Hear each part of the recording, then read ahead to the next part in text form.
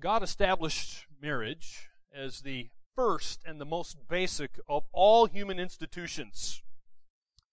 We've been looking at Genesis, and so far we've come here now toward the end of chapter 2, and we're going to see this is the first institution that God makes.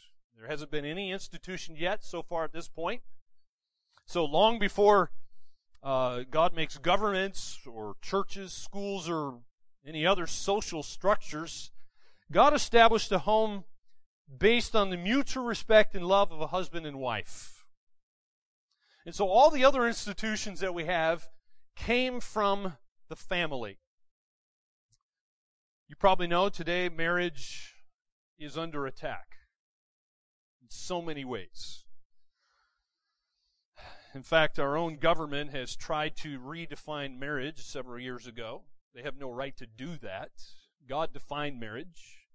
No human institution can redefine it. But nevertheless, it's under attack. It's being destroyed. And if marriage falls, then guess what's going to happen to all the other institutions in our society?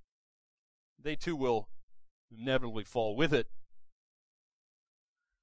So, need to ask the question, how is marriage under attack? Well, there's so many ways. And we can talk about our enemies being Satan, the world, and our own flesh. And of course, family and marriage is under attack from those three enemies that every Christian has.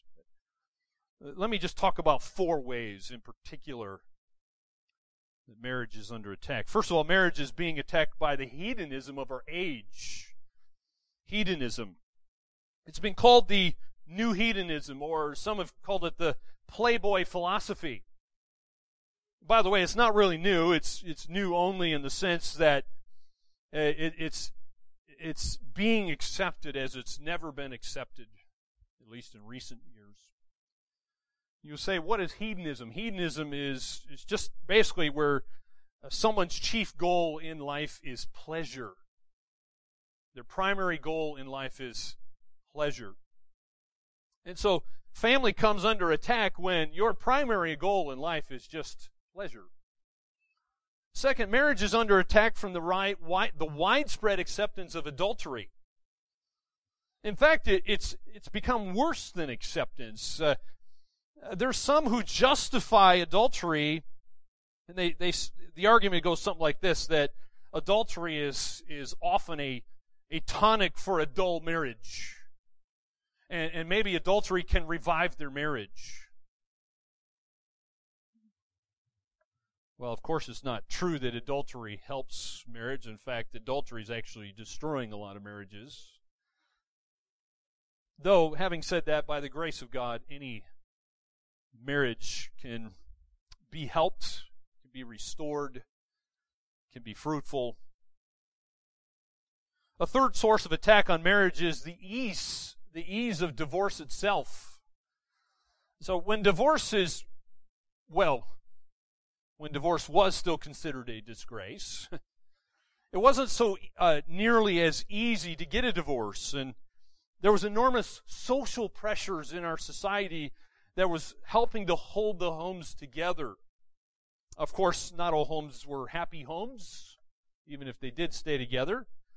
Many were terribly unhappy, but often homes nevertheless stayed together, and the children were able to grow up with the benefit of having 2 parents. You've probably heard the statistics of how bad it is for individuals and children in our society as a whole when a family doesn't have 2 parents. The children don't have 2 parents. There's all kinds of disasters that come with that. The fourth attack on marriage is abortion on demand, in which abortion is just made the exclusive private affair between a woman and her doctor. You say, why is that harmful to marriage? Well, it's harmful because it excludes the father from any decisions that affect their child, and even more importantly, it excludes him from the duty to defend his child. That is part of the father's duty. And so, those are just some of the things that we've seen in recent years, so to speak, where we see marriage and families under attack. Well, you might say, well, there's so many attacks. Those are just a few that concern me greatly. But you might ask, well, is recovery possible in this age? Frankly, I don't know. I don't know the answer to that. But what I do know is that there will be no recovery unless Christians first recover a sense of what God intends marriage to be. If we don't get back to the Bible and the way God designed it here at creation, we have no hope whatsoever of any recovery. The Bible needs to set the pattern for us, to set the standard. And then we as Christians, we need to then believe what the Bible says and set ourselves to achieving this in our own lives if we have any hope of having an impact on the culture. So marriage is under attack. They have missed God's design. So let's see what God's design is as He's ordained marriage here. In Genesis chapter 2, look, we'll start reading in verse 18. Genesis 2, verse 18. Then the Lord God said, "It is not good that the man should be alone.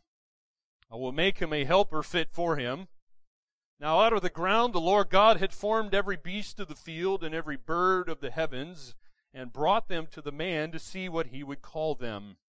And whatever the man called every living creature, that was its name. The man gave names to all livestock and to the birds of the heavens and every beast of the field. But for Adam there was not found a helper fit for him. So the Lord God caused a deep sleep to fall upon the man. While he slept, took one of his ribs and closed up its place with flesh.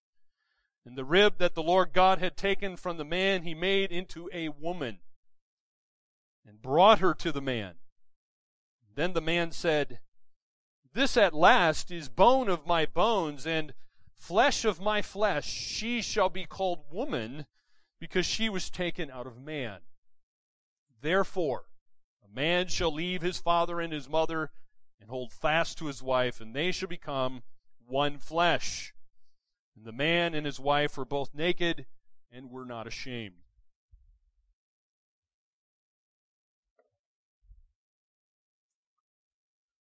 First of all, let's have a look here. We'll see that one of the things God points out to us here is that man needs woman. Man needs woman. And God pointed out man's need here in verse 18. Have a look at that. How did He point it out? He just says, "It is not good that the man should be alone." That might be a shocking statement to you if you've been following through the sermon series in Genesis. After all, we have heard God say several times that His creation is good. He said it several times. And then on the sixth day, God said His creation was very good. And that's why this statement might startle you. Not good is very strong language here. It indicates not only that there's the absence of something good, but in fact there is something incomplete here. There is a substantial deficiency in God's creation. By the way, it's not because God overlooks this. God has some lessons He's trying to teach Adam as well as us here. And one of the lessons, one of the things that we can learn here is that isolation is not the norm for human beings. Isolation is very unhealthy. In fact, community is God's design for humanity. So you need to resist that urge to isolate yourself on a regular basis, okay? If you find yourself becoming a hermit, you're in a bad place. It's not the way God designed you. So just take note that isolation is not the norm for human beings. Community is God's design for you. The statement of Adam's need here, by the way, notice it's all God's doing. God didn't consult Adam to find out what's going on in his heart. Indeed, Adam may not have had any idea at this point that it wasn't good for him to be alone. He may not have even known that he was alone. I mean, think about it. He's in this perfect environment, and we need to remember that he was in a garden. He was in Eden. He had every provision his heart could desire. He was in the greatest zoo that's ever been created. In fact, there were no cages at this time. There was no death, so Adam is able to do whatever he wants with all these animals. The animals adored him. He adored them. He was their ruler. And so God was not responding to a complaint by Adam here. Oh no, not good was God's sovereign assessment of the situation. You say, why? Well, why did God say this? Why did he say this now, at the end of his creation? Well, perhaps, maybe it has something to do with who God is. Remember, God is a Trinity. You got one God in three persons, right? God the Father, God the Son, God the Holy Spirit. God is a plurality. He is a community. And so perhaps since God is a plurality, and Adam's created in his image, the image demanded a plurality. So man and woman together is pointing to God. They are made in his image. So God points out man's need, and then we see second, God resolved to fix man's need. He resolved to fix man's need. Look at verse 18, because it says, after God states it wasn't good that man be alone, he says, I will make him a helper fit for him. How did he do that? How did he fix man's need? Notice it says that God made a helper fit for Adam. Now notice that word fit in your Bible. It indicates a correspondence between the man and the woman. There's a correspondence between Adam and Eve here. Excuse me. So the focus is on the equality of the two, at least in terms of their essential constitution, their person, if you will. Now I want you to take note, there is an equality between male and female in person. Did you get that? Equality in your person. Just take note of that. So what I'm trying to say, in other words, a man and woman share in the human sameness. We're made of the same stuff, God says here. So in every way, the woman shares in the same features of personhood as the man does. So we all have bodies, we all have wills, we all have emotions, all have DNA, so forth. Those sort of things, right? We are, in person, we are equal. However, the text also identifies that we are not exactly the same. We are different in function. So the function's not equal, not the same, but the person is equal. Now I'm pointing this out from the scripture here because this, in our culture gets this messed up big time. There's all this talk in feminism about equality. They don't understand the difference between your person and your function. They get it all gelled together anyway. But God's pointing out the difference here. Notice that the woman was called Adam's helper. That shows a different in function here. It defines the role that the woman will play. You say, well, in what way would Eve become a helper to the man? Well, you need to remember, as we studied last week, what functions, design did God give to the man? What was he supposed to do in the garden? Remember, God said, he told Adam, you are to tend and keep the garden. Tend and keep the garden. Okay? That's what you're supposed to do. And then earlier we saw God said, be fruitful and multiply and fill the earth. Right? So that's what man was supposed to do. Now, he can't do those things alone. God says it's not good. In fact, it's impossible to be fruitful and multiply the earth without woman, right? God's saying it's not good for man to be alone, to try to keep and tend the garden alone either. He needs the woman.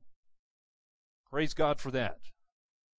Now, the term help there is, the idea is it's in the sense of being an aid, being a support. In fact, it's not meant to be demeaning like some feminists like to make it out to be. In fact, that same word, being a helper, is used of God aiding his own people in the book of Psalms. God is a helper. Is that demeaning? No. God is a helper. So it's clearly not meant to be demeaning. Now, the woman is not a lesser person because her role differs from the man. In fact, the word helper there is an indispensable part required to actually achieve God's commission. God's mission for mankind can't be accomplished with just man by himself. Man needs woman to accomplish God's mission. Now, this point makes the feminist very angry. You need to be aware of this. To speak of woman being made for man seems to those kind of people to, well, let's put it this way, it stinks of prejudice. It stinks of an inequality or maybe even injustice. The feminists think that these outmoded ideas need to be thrown off. They're old and outdated and so forth, right? Women need to become autonomous, is the talk. And it's important for us to be clear thinkers here. Now, one of the things we need to think clearly about is the meaning of the word equality. Do you understand what that means, equality? You see the word equal in the word equality? So you can't talk about that word in just general terms. We need some specifics. Let me give you some examples so we can talk specifics here. Let's just change the subject a little bit so you understand equality. In what sense is red equal to blue? Well, we know they're equal only in the sense they're both colors. They're in the color spectrum, right?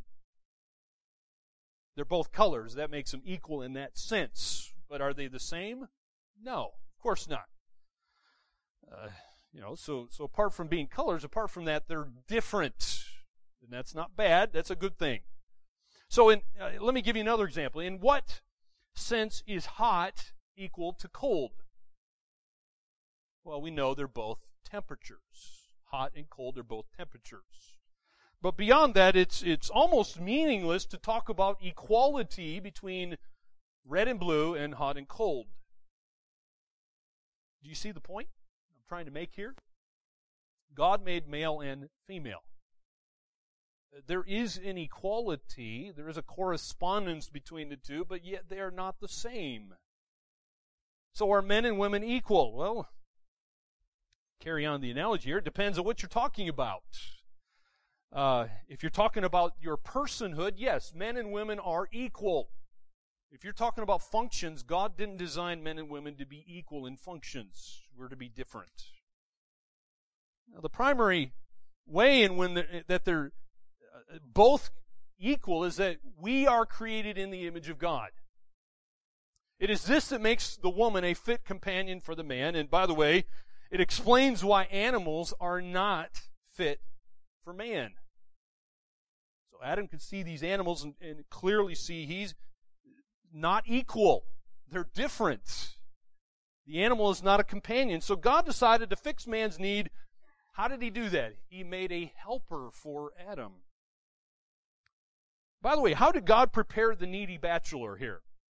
The poor guy's a bachelor at this point. How did he prepare the needy bachelor? Well, verses 19 and 20, God initiated an awareness program. He initiates this awareness program to open Adam's eyes, so to speak, to see that it's not good for him to be alone. How did he do that? Verses 19 and 20 said, now, God talks about all these things. He's formed the beasts, birds. He brings them to the man to see what he's going to call them, and whatever the man called every living creature, that was its name. So the man gave names to all the livestock, to the birds, the heavens, and every beast of the field. But for Adam there was not found a helper fit for him. So God gave Adam the job of naming the animals. Remember, there's authority that goes with the naming. God's been naming everything up to this point. So he names the light, he names day, he names night, right? He names all this stuff, shows his authority. And then he gives to man dominion over his creation. He says, now you get to name the animals. The process challenged Adam's intellectual capacities.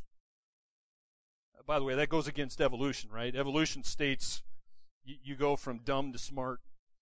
Now this shows, no, actually, the first man was the smartest, and we've just kept getting dumber and dumber ever since Adam.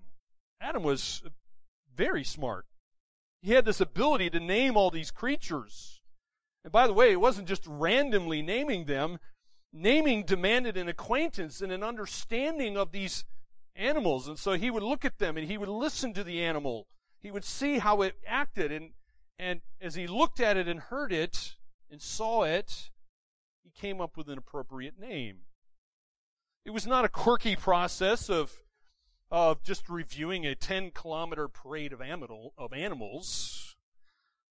And so he's not just looking at these things going past him. God's bringing the animals to him here. And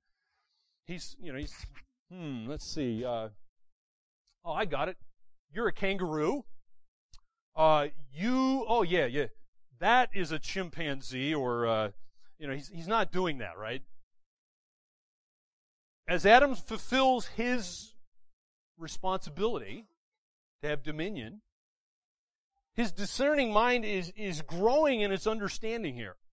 He saw there was none that corresponded to him. He didn't see another human being, in other words. He's the only one. None of those are fit for him, right? And so in the process, he realized the animals, they had companions. So there's a Mr. and Mrs. Lion and a Mr. and Mrs. Kangaroo and so forth, right? And they correspond to each other, but Adam sees all that and, wait a minute, there's nothing that corresponds to me. And so Adam began to long for companionship. He wanted someone like him. And so it's reasonable to assume that the man began to ache for a corresponding other. And so God was preparing him to value his helper here. And so you can see he valued the woman when he saw her. And so God makes a woman next. He made this one that corresponded to him.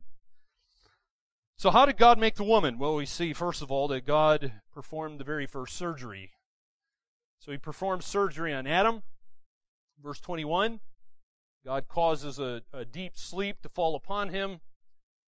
So he gives him his anesthetic to put him to sleep for the surgery.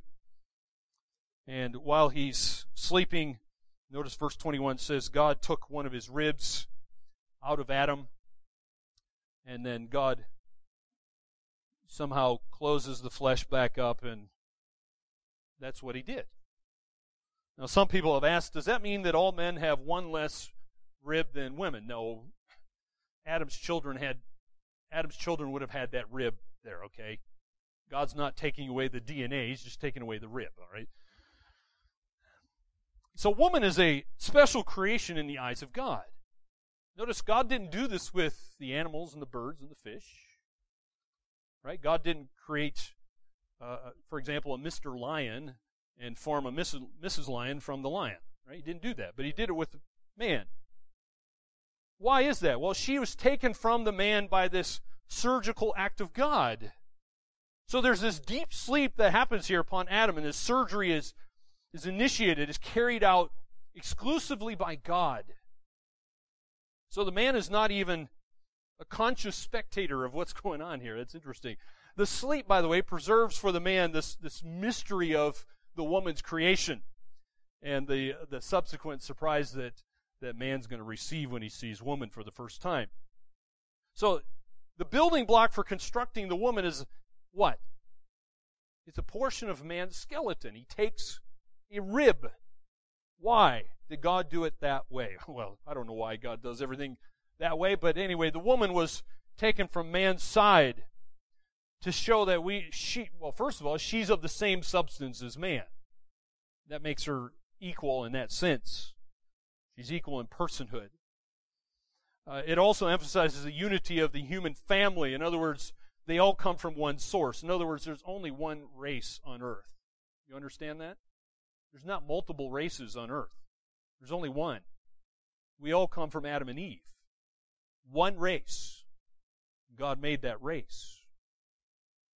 So she was made of the same stuff as the man. And Adam highlights that when he says, same bones, same flesh, same DNA here. By the way, the woman's creation out of Adam is the basis of her equality. I love the way Matthew Henry, the old pastor many hundreds of years ago, he said this. Here's how the way he put it. He said, woman was not made out of the head to top him, not out of his feet to be trampled upon by him, but out of his side to be equal with him, under his arm to be protected, and near his heart to be beloved. End quote. I love the way he puts that. She is his equal in personhood. We also see here, number 2, that God brought the woman to man in verse 22. God's the one who brings the woman to the man. Look at verse 22. It says, and the rib the Lord God had taken from the man, he made into a woman, and he brought her to the man. It's kind of like the very first wedding ceremony. You ever wondered why is it that if father is still alive and a bride has a father, why is it that fathers get to walk the bride down the aisle to her husband? Where did that idea even come from? Well, it comes from the Bible, right? God is the one who brought the woman to the man. God is the one ordaining marriage here. He's like the father of the bride leading the woman to the man. And so the woman must have been stunning based on Adam's response. Of course, she was perfect. So she must have been stunning. She had a perfect body, a perfect spirit, perfect soul. She was sinless at this point. And therefore, she was the perfect mate for Adam. So God brings her to the man. But we also see Adam's response here. Notice in verse 23 that Adam responds here with the very first human words that are actually quoted in your Bible. Very first human words quoted in your Bible. What does Adam say when he sees his new wife? He says, "This at last is bone of my bones and flesh of my flesh. She shall be called woman because she was taken out of man." So since the woman had been made for man, there are some people who think that, well, that makes her man's servant. No. By the way, the book of Genesis and God doesn't believe that. Instead, Adam immediately perceives Eve to be his companion, and he actually celebrates their essential similarity and their union, and he does it through Hebrew poetry. Now, look in your Bible there, verse 23. Your verse 23 should look different in your Bible from the narrative part. If it looks different, that shows you it's Hebrew poetry. Now, I am not an expert in any kind of poetry, let alone Hebrew poetry.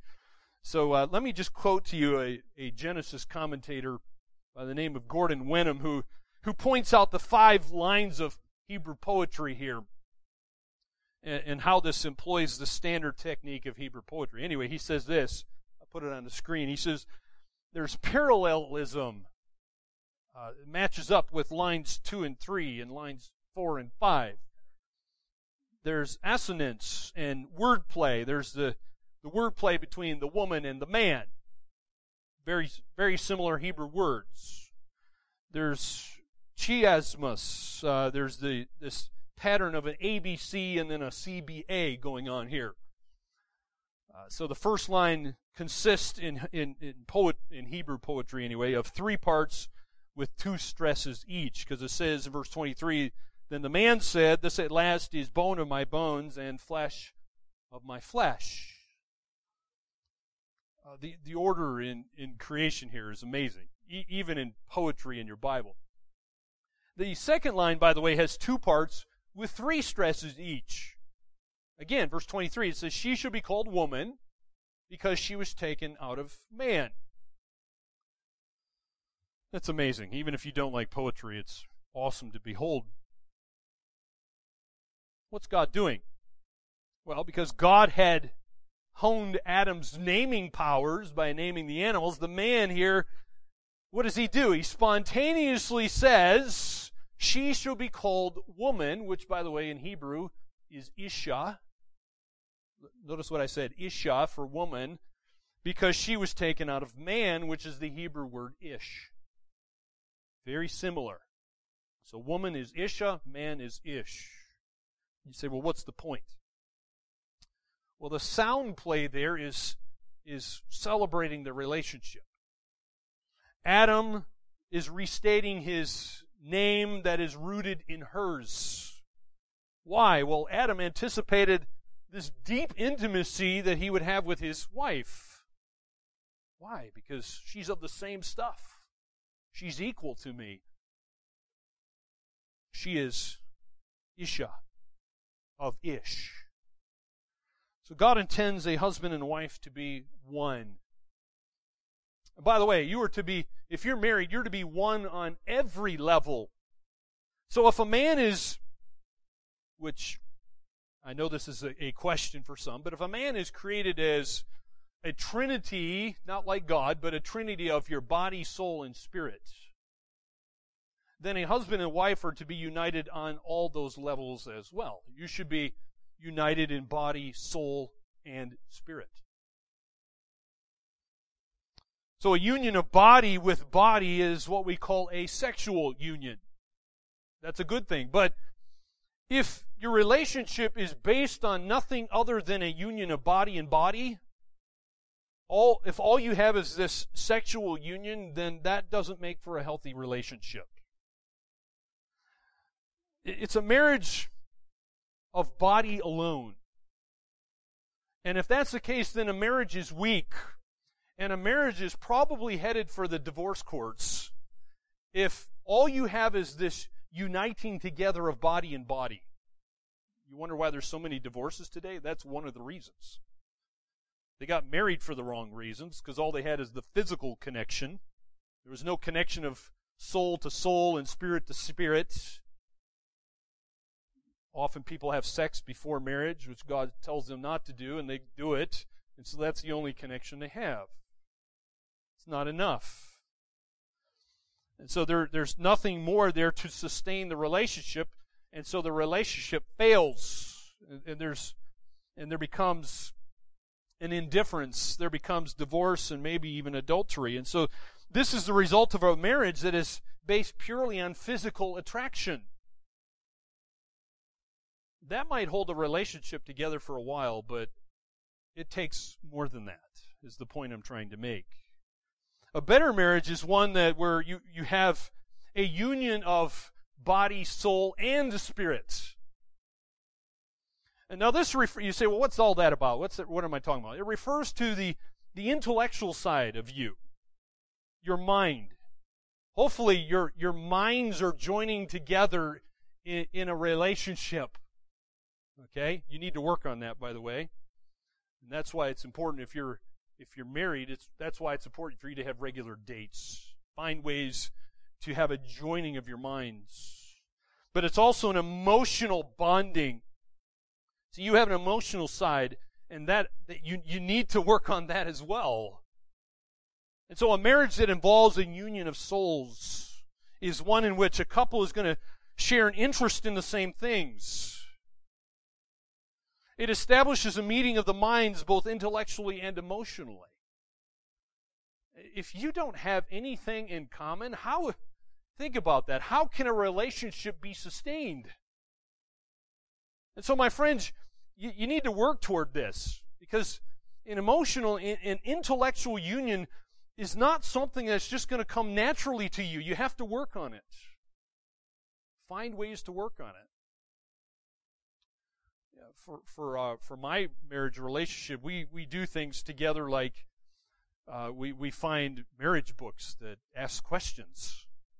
They might be deep questions and they might be surface questions. But that's just one of the things we do on our dates. We get together and we'll ask each other questions. We're trying to join our minds and emotions and intellect together. That's what makes for a healthy relationship. But third, we see in this text that God is the one who ordains marriage. He's the one who ordained marriage. It's His idea. He ordained it. He's the one who starts it. He's the one who appoints this as a thing. It's the first institution. And you say, well, what is marriage? Now, here's my working definition, okay? Marriage is a permanent covenant relationship shared by one man and one woman for life. Let me repeat that. That's my working definition. Marriage is a permanent covenant relationship shared by one man and one woman for life. I know some of you are thinking there's all kinds of disagreement in our culture on that definition. But should we go by what the culture says, or do we go by what God says? Well, let's take a look at what God says. I'm going to give you 4 elements of a healthy marriage from the Bible. 4 elements of a healthy marriage. And I'm using, I came up with the acronym. Here's the acronym, the word cute. This is so cute. Here it is. I've done this to help you remember. I am terrible at doing this. It wasn't even my idea to come up with this. My wife came up with this idea, so you can thank her for this brilliant, cute idea. So this is going to help you to remember the 4 elements of a healthy marriage. I'm starting with the last one, letter E. E stands for exit. You say, what does that have to do with a healthy marriage? Well, look at verse 24. Because verse 24 says, therefore a man shall leave his father and mother. In other words, exit. Exit from your father and mother. Leave your father and mother. Now you need to understand something. In Bible times, even before Moses wrote this, the custom was for a man to marry and then remain in his father's household. So when it was time for them to get married, the man and all his family and friends, they would go and get his wife-to-be and take her from her father and mother, and then they would go to the father's household. There's many examples of that in the Bible. For example, Jacob's sons remained with him, though they actually founded their own families. That was the custom. So custom actually called for the wife to join the family of her husband. So clearly she leaves. That's one reason why the Bible says here that the man shall leave his father and mother, because it was assumed that the wife left her family. And so the statement there, a man shall leave his father and mother, must be understood relatively, and as well as a prescription for the loyalty and intimacy that a man must give his wife. The idea is there, he must leave his family. Why? Well, the union with his wife was so profound that he leaves his family even though he remains with his family. Does that make sense? See, you can physically be with your family, but emotionally be separated. Exit from them. The idea is your first loyalties as a man are not to be to your father and mother, but your loyalties, first of all, are to your wife, to your spouse. Well, that doesn't mean you don't stop loving your father and mother. You don't stop honoring father and mother, but your first loyalty is to your spouse. You understand that? If you don't get this right, it's going to create lots of problems in your marriage, okay? I've seen many. Many marriages fail at precisely this point because husband and wife have failed to actually leave their parents. Anyway, you probably understand how that works. Make your first loyalty to your spouse. If you don't get that right, you're going to have... This is where a lot of the mother-in-law jokes come from. Not helpful. So, first loyalties need to be established. This is the creation norm, and if you ignore the creation norm that God intended it to be, marriage will be perverted and could end up with some nasty consequences. I know people in New Zealand where mother-in-law has taken back her daughter, not rightfully so, but taken back her daughter. Should never have happened, but it did. First loyalties weren't to the spouse. So to have a healthy marriage, you must exit or leave your family. The letter C in the word cute stands for cling. You must cling. Notice again, verse 24, it says, a man shall leave his father and his mother and hold fast to his wife. Hold fast there means you cling. The idea, in fact, literally it means to stick like glue. Stick like glue. Imagine, I don't recommend you do this, but to get the imagery, picture yourself going to one of these home hardware stores and buying a couple bottles of glue and pouring it all over yourself and then pouring it over your wife and then give each other a big hug and keep hugging until the glue dries. Right? That's the idea. Again, I don't recommend that, but that's the idea. The bond that God is trying to say here needs to be permanently unbreakable. And if you actually literally took that really bad advice, imagine trying to pull yourself apart. That would be incredibly painful. You would literally rip your skin off. That's why I don't recommend it. So your bond in a marriage is to be permanently unbreakable, like the joining of two things with glue. So to have a healthy marriage, you must hold fast to your spouse. So the C for cute is cling. The U in the word cute is unity. Unity. Because the Bible says in verse 24, the two become one flesh.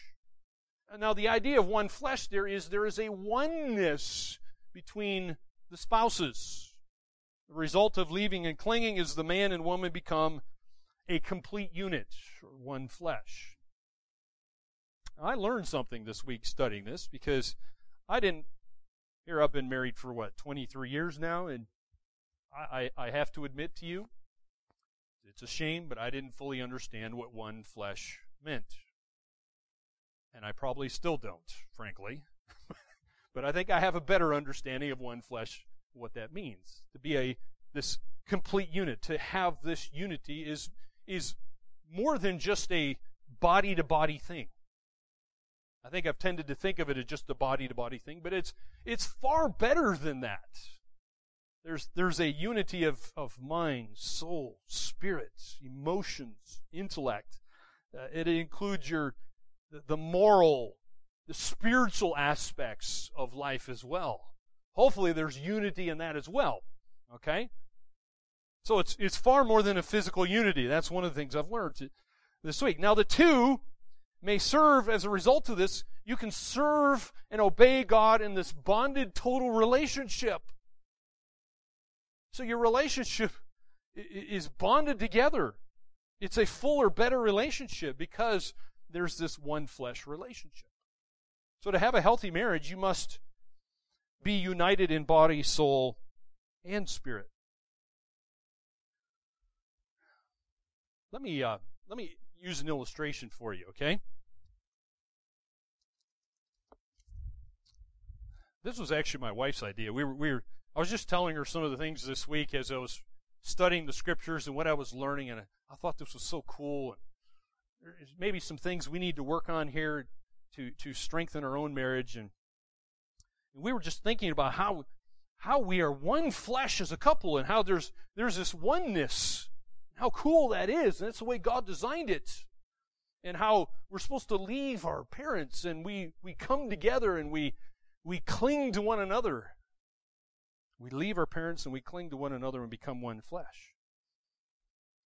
And we were just thinking of how we might illustrate this, and it's funny how, now this is a really silly illustration I'm going to use, but I hope you get the point. There is a point to this, okay? You need to understand something about my wife's family. She grew up in a white-collar family, which makes really different from my family. We're the blue-collar family, where the culture of our families was very different. I'll just give you one example, okay? So she grew up in the nation's capital, Washington, D.C., and everyone's very prim and proper, and there's all kinds of rules and etiquette, and which I didn't understand when I first met my wife. One of the things we noticed that was different about us is the way we eat corn on the cob. There's a lot of things different about us. I'll just give you one example, okay? So my wife's family, they have corn on the cob, and they would get out the butter. Don't you love? I love butter and salt on my corn on the cob. To me, it's so delicious. And so they get out their butter knife, scoop out some butter out of the butter dish, put it on their dinner plate, and then they have to take their own knife and spread it gently, beautifully all over their corn on the cob. Well, that's how they did it in their family. And then we get married, and we're like, wow, okay, wow, we're supposed to be this one flesh unit here, this complete unit. And she sees my family acting like a bunch of barbarians as far as she's concerned. You actually, she just looked at us wide-eyed. You took the corn on the cob and just rolled it through the butter? And we're looking at her thinking, is there any other way to do it? That's the most efficient way to do it. It's quick, it's easy. The way you do it is so inefficient. So we were laughing one day thinking, oh wow, the union of two families is an interesting thing. And sometimes there needs to be compromises, okay? So my mother was listening to this whole conversation about us becoming one flesh. And she's like, I need to help this one flesh relationship here. So I'm going to show you what my mother bought us. Because we were just laughing at the dinner table one day about us rolling the corn on the cob in the butter and how they did things, all prim and proper. So my mother bought one of these. You ever seen one of these? Now this has butter inside it. Right? There's butter inside there. On the bottom, you're able to push the butter up. So you're not a barbarian anymore with one of these. You can just gently rub your butter over the corn on the cob. It accomplishes the same thing, but you're no longer a barbarian. Anyway, it's funny how two different families coming together to be a one flesh unit. I hope you'll never forget this illustration. Anyway, by the way, we recognize that was certainly a gray issue, right? Now, my wife looked at that, and at one point in her life, she thought, no, that is not a gray issue. That is clearly black and white, and you're being rude and disrespectful and everything else. But you know what? She's changed over the years. She's recognized, oh, okay, it is a gray issue on how you put the butter on your corn on the cob. And we've both changed in some ways.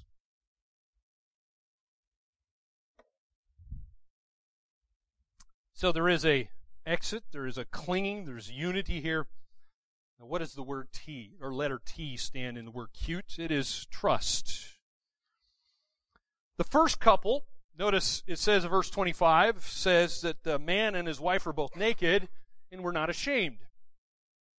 Now, of course, the first couple needed no clothes at this point in the garden because there's no sin at this point.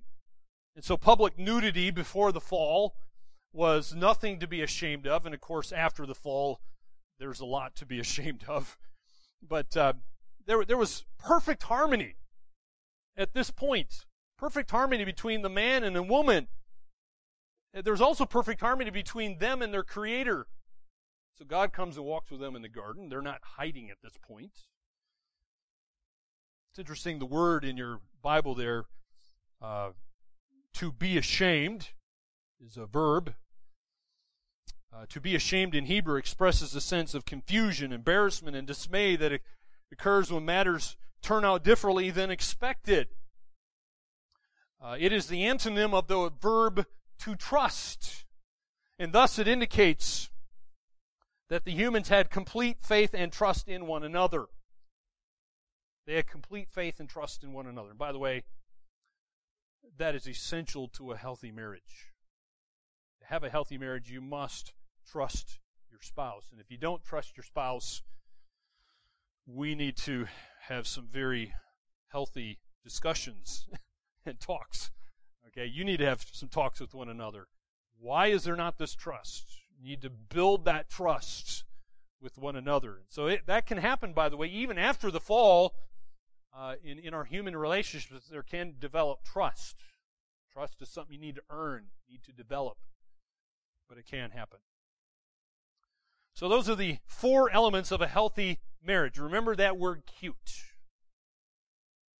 Let me just end by giving you a few observations about a healthy marriage, some implications that haven't maybe been explicit so far.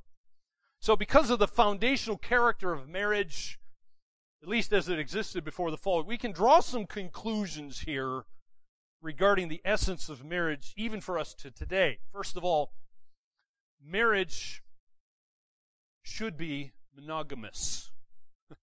And by monogamous, you see the word mono, meaning one. In other words, each person only has one mate. One mate. So, notice God made one man and one woman, and He's the one who brought them together. So that means, guess what? Polygamy is wrong. God didn't make two men and two women coming together, or one man with three wives, or whatever, right? He didn't do that sort of thing. In fact, you don't even see polygamy in your Bible to chapter 4.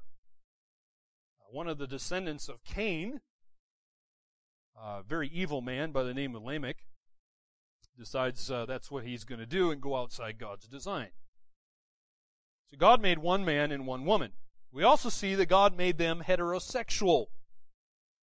Right? There is no justification for, well, that excludes then homosexuality, it excludes bisexuality, and there's all kinds of, genders and so forth these days.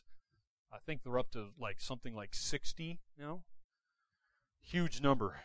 Is it any wonder there's so much confusion today on what people are when you go outside God's design? How simple it is when you believe God made male and female and that's it. So there's no justification for that in the Bible. God made a man and He made a woman for marriage. The other thing we need to remember here is the ultimate purpose for marriage, it's not all about us. See, the ultimate purpose of marriage is you're to serve and obey God. How do you do that? You do that by submitting to His Word and therefore worshiping Him through your relationship. Your relationship is to bring glory and honor to God. And it's interesting that Jesus Himself believed the book of Genesis. Jesus taught from the book of Genesis. He believed Adam and Eve were real people and that this was truth.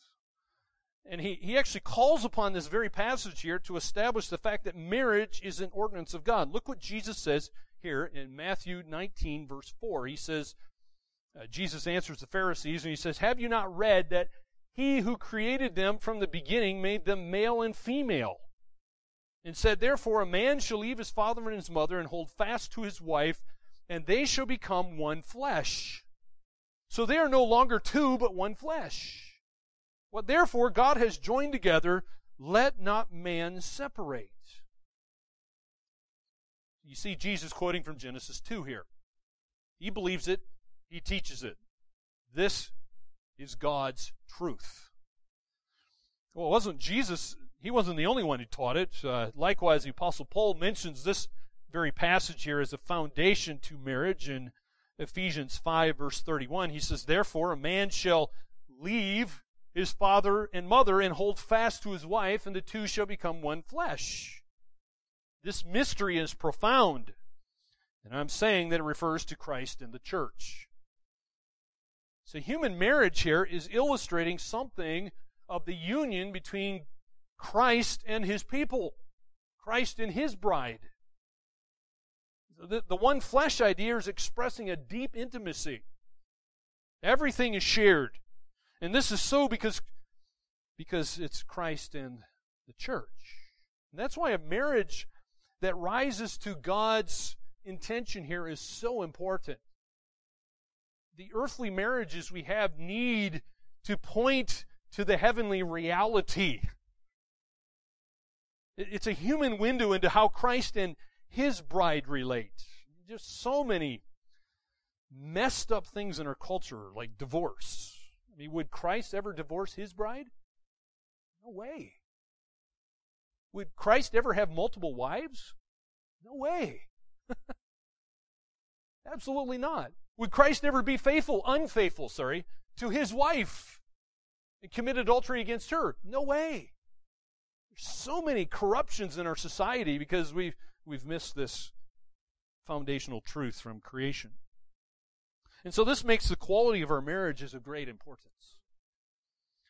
If we abuse the creation design here, well, we're marring the image of Christ and His people, Christ and His bride. Marriage then can abuse Christ and the church. for not accurately portraying that image. So here's the main idea from the text today. Think about this, my friends. Here it is. The main idea is that God has prepared human beings, both male and female, with the spiritual capacity and shared ability to serve Him and to keep His commands so that they might live and enjoy His creation. There you go. That's your responsibility. That's why God made you. And if you're married, that's why God gave you that relationship. It's not all about you. It's about God. May we mirror that image in the correct way. Let's pray.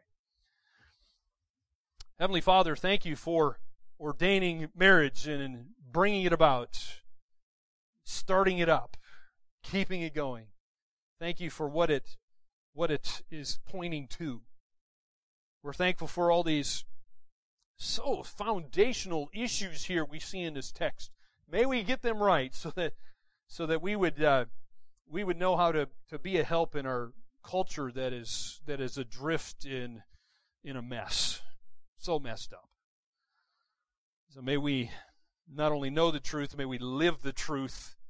May we be passionate about this truth. We would know how to glorify you with our own lives. We could portray this truth to a culture that needs to know the truth. Enable us by your grace to do this in a loving way, in an accurate way. May we believe these things so that we would live them out. In Jesus' name we pray. Amen.